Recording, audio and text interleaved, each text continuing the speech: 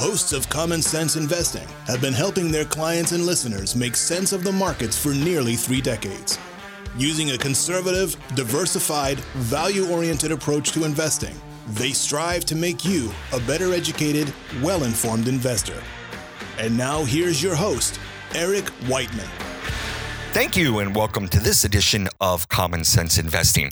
I'm your host, Eric Whiteman, partner here at the XML Financial Group. So glad you could join me today. I just got back from my summer vacation, and this year we were lucky enough to visit Copenhagen. If you've never been to Denmark, I highly recommend it. I know you don't usually hear a lot of people going to Denmark for vacation, but the reason we went was so I could take part in the Ironman Copenhagen. That's the triathlon. And I will say I did reach my goal of finishing under the time limit, so I'm pretty excited and pretty proud of myself. But the city is really nice. The people are fantastic. And on top of that, I had one of the best meals I had in a long, long time. And it really shouldn't surprise those of you who follow the food scene because Copenhagen is home to a number of great restaurants. Noma, for instance, has been consistently ranked as the top restaurant in the world. But we ended up going to a place called Alouette for our dinner splurge. Alouette is A-L-O-U-E-T-T-E, Alouette. A neighbor of mine had told us that her nephew had married a Danish girl. No, this isn't a joke. He married a Danish girl and he opened a restaurant in the city. So we decided, well, that was the place that we had to go. It was settled right then. And this was an experience. We arrived by taxi to a part of the city where you wouldn't expect a restaurant to be. It was kind of an out-of-the-way working class residential / industrial area, and there's really no restaurant in sight. We were wondering if we had the address right, and then we finally got out of the cab, and we were greeted on the sidewalk by two of the chefs on the sidewalk, and they were dressed in their kitchen whites, and they introduced themselves, and then they led us down an alley and around a corner into what looks like an abandoned apartment building. And we get on this old industrial freight elevator. We go up 2 flights, and when we get out, the hallway is just covered with graffiti. And at the end of the hallway, there's a heavy metal band rehearsing for their next show, I guess. They open up one of the doors along the hallway, and you walk in and you enter this wonderful dining room that only holds about 30 people. It has this nice open kitchen. It overlooks this beautiful courtyard. It's completely unexpected. Now, we were warned beforehand that there's no menu. No menu. We're going to a restaurant that has no menu. It's just 5 courses of whatever they want to cook for you, which is fine with me because I'll eat anything. Since we had our daughter with us, we also decided that we were going to do the juice pairing with dinner instead of the wine pairing so we could all participate there. And I tell you, the food was outstanding. I couldn't have been happier with the whole experience. I will say, though, that it's insanely expensive, but you already know I'm cheap anyhow. In this case, I'd go back. Like the saying goes, price is what you pay and value is what you receive. Sometimes you find the best things by looking in places no one else is looking, and that's true with the markets too. So that's it for the travel portion of today's show. If you get a chance, I recommend going to Copenhagen, and you get a chance, go to Alouette. It was wonderful. One of the benefits I found about being in Denmark was, well, they're 6 hours ahead of the East Coast here, and it was pretty easy for me to stay on top of what's happening in the markets. And right now, we are sitting on fresh highs for the S&P 500 and the NASDAQ. The Dow is still slightly below the top it set back in late January, but I'm not worried about the Dow. Last Friday, the chief spoke. And the market listened. I'm talking about the Fed chief, Jerome Powell, who spoke out in Jackson Hole, another great vacation spot, but especially if you're a skier. Anyhow, his comments were interpreted as being market friendly. He underscored that the economy is strong, which everyone knows, but it's still nice to hear. The important part of the speech was that the Fed was setting monetary policy to support continued growth and a strong labor market, all while keeping inflation near 2%. And that's been a major concern to investors and something I've talked about on a number of occasions. Monetary policy is a blunt tool. It's not a precision instrument. You don't generally see the effect of a move in rates until maybe 6 months down the line. Now, the fear being that the economy heats up and the Fed makes a policy mistake. In other words, they raised interest rates too fast and that kills off the growth, or that they fall behind and inflation gets out of hand. Over the last 30 years, the average Fed funds rate has been 3.2%. And that encompasses a period of the late 80s when rates were double digits to a period where rates were basically diddly squat or zero back in 2011.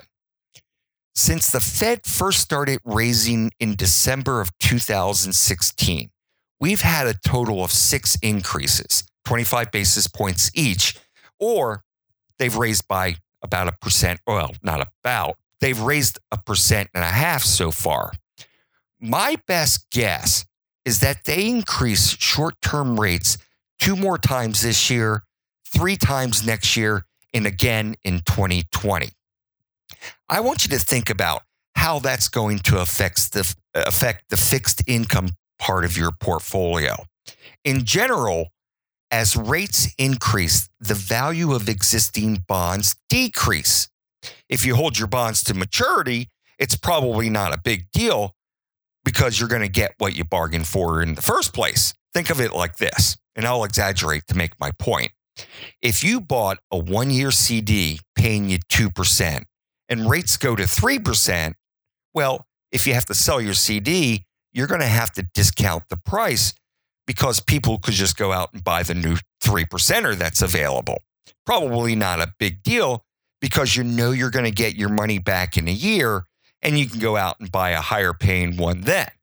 But what if you had a 10-year CD paying you 2% and rates are going higher? Well, then you might be a bit more upset because you're stuck holding this 2%er for 10 years and rates are going to 3%, 4%, 5%, and you're stuck there with your 2%er. You might be a little upset. My suggestion is that you want to keep your maturities on your fixed rate securities short in duration. I don't think you're getting compensated for the risk of buying securities maturing further down the road at this point. If rates do go higher, well, then you can reinvest your money at higher rates later. I call it rolling up the yield curve. One thing that I've mentioned is the strength of the US dollar and how that might affect corporate earnings in the coming months. Let me clarify this a bit. If you're a big multinational and a good portion of your sales and revenues come from different parts of the world, then it's going to take more foreign currency to buy the strong US dollar, thereby hurting your overall earnings. But that isn't the end of the story. 40% of the S&P 500 earnings are generated overseas, roughly double what it was back in the 80s. And you'd rightly be concerned if you just thought earnings were going down because of a strong dollar. Well, as it turns out, the market actually tends to rally when the dollar is strengthening, especially in the type of environment like we have now, specifically a flat yield curve. The reason is you have a combination of money flows into US dollar assets pushing multiples higher, and a strong dollar puts downward pressure on interest rates and extends the business cycle. Basically, the dollar is strong because we have growth and money flows in to buy this growth, creating demand for stocks. People are willing to pay more for them. So a strong dollar isn't a reason to run and hide, at least not right now. To sum this up, things look okay to me. Not as good as they did a year ago, but they look okay. I think the market ends the year on new highs, but I also want to use this time to slowly add more defensive type names into my portfolio, especially when I can buy them at good prices. That's what we do as value seekers. We look for good businesses that are selling at good prices. I suspect that as this week wears on, things are going to get quieter and quieter, and that's because of the long holiday weekend coming up, and people are squeezing in that one last weekend away. Let's step away. Let's take a short break, and when we come back, we'll talk about a few of our favorite stocks. This is Eric Whiteman for Common Sense Investing. We are back in a moment.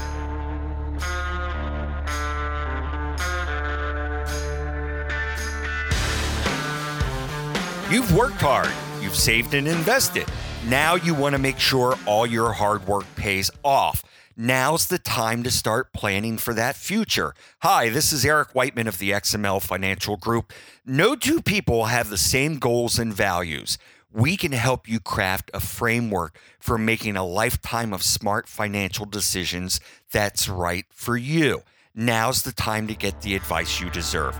Call us at 301-770-5234. Thank you and welcome back to this edition of Common Sense Investing. I have one housekeeping item I want to mention. We are hosting an event on September 12th, and it's from 6:30 to 8:30. And it's going to be at Wechsler's Auctioneers and Appraisers, and that's on Guide Drive in Rockville. We're going to have Mark Wechsler come out, and he's going to be talking about estate jewelry, how you buy it, how you sell it, and he's going to give us a sneak peek at their upcoming quarterly auction. And I love the excitement of an auction. What I think is neat about this event is that you can actually bring out a piece of jewelry and Mark can give you an estimate of its value. I know a lot of folks are looking to sell some nice things because they're downsizing or what have you. And I think this is going to be a unique experience because we get to interact with one of their experts. We get a sneak peek at the upcoming auction. We get to mingle, have a bite to eat, and just have a good time. Love to see you out there. We've had pretty good response already. So if you want to come, make sure you let us know soon. You can register by going to our website, and that's xmlfg.com. Once again, it's xmlfg.com, and you'll see the register icon on the main page there. So again, it's September 12th, which is a Wednesday, from 6:30 to 8:30 at Wechsler's Auction House in Rockville. And they're pretty well known. They used to be in D.C., then they moved out to Rockville, and they've handled some estates for people like Marjorie Merriweather Post and Catherine Graham. I tell you, it should really be a fun time, so make sure you register. Let's talk about what's being auctioned off now. That's really what the market is. It's an auction bringing together willing buyers and willing sellers. And remember, you always need to do your own research and see if something's appropriate for your portfolio. You just don't buy something because you heard it on a podcast or you saw a great story on TV. No, you always need to do your own research. Well, while I was away, Cisco, symbol CSCO, they reported earnings. And to me, they look pretty darn good. Adjusted earnings came in at 70 cents a share, which was a 15% increase over last year. And that's really been a thorn in Cisco's side, the rate of earnings growth. So here you are, 15% increase over last year. Investors are starting to take note because this is the third quarter in a row of year-over-year revenue growth. And strength was pretty much across the board. In geographies, products, services, total product sales were up 7%, and services were up 3%. And the product backlog grew by 38% year over year. The negative was the margins. Margins were down, but I think that's a temporary thing. We've talked about Cisco shifting away from its, actually shifting its business model from one-off hardware sales to more software-centric type business. And this mucks up the number. This makes the analysis a little bit harder to do. One-off sales, that's pretty straightforward. We sold it. This is how much we made. With this shift away from that to a more reoccurring revenue or subscription-based model, it gets to be the revenue. We sold this, but the revenue is coming in over a few years, and that's deferred revenue, and it just gets trickier to analyze. But they're making good progress in this shift. Reoccurring revenue is now 32% of the business. Subscription-based products were 56% of total software sales, which were up 5% year over year. And I would argue you should pay more for reoccurring revenue than one-time sales because it's more predictable. You'd pay more for a car that starts every morning as opposed to one that, may or may not. Bottom line is, I like how Cisco has been executing and growing its business around the world, despite the threat of trade wars and general uncertainty. But since the stock has run up, it doesn't leave me with enough of a margin of safety in case I'm wrong. Right now, the stock is about $47 and it's paying a nice 2.8% dividend. So people are paying about 16 times next year's earnings by my estimates, which is on the high end of where it's been over the last 10 years. If we get a pullback, I'd look at it again under 43. Another company that reported while I was away was Lowe's, symbol LOW. The top line increased 7%. Comparable store sales were up 5.2%, thanks in part to higher average ticket sales. But the main story of late has been the new CEO, Marvin Ellison. He's been on the job for about 2 months now, and he was brought in, assumingly, because Lowe's had been lagging behind Home Depot for quite a while now, lagging operationally. He used to be at Home Depot, so he knows the business. During the conference call, they announced that they were getting rid of its Orchard Supply business so that they could focus on the core stores. Orchard Supply is going to be closing 99 stores, and that's going to mean that Lowe's is going to incur some pre-tax costs. But I like what he's doing to improve operations and to close the performance gap between them and Home Depot. They're improving the supply chain, they're simplifying the organizational structure, and they're rationalizing their store inventory. If the stock pulls back under 100, I'd probably start buying again. I own both Cisco and Lowe's personally. I'm guessing they'll earn about $5.50 this year, and that excludes any charges from the Orchard Supply closing, and better than $6 next year's. So again, $5.50 this year. I expect them to earn $6 next year. $100 stock earning $6 a share means it's trading at about 16 times next year's earnings. And that puts it on the low end of where it's been the last 15 years. If it got down to $100, that's where I'd start looking at it again. I was going to do one more, but it looks like I'm running out of time here, so I'll save it for next week. I want to talk about CarMax, symbol KMX, and floating rate securities and whatever else I see that looks interesting between now and then. So we'll be back next Wednesday. Have a great holiday weekend. And remember, it's just as important to protect your assets as it is to grow them.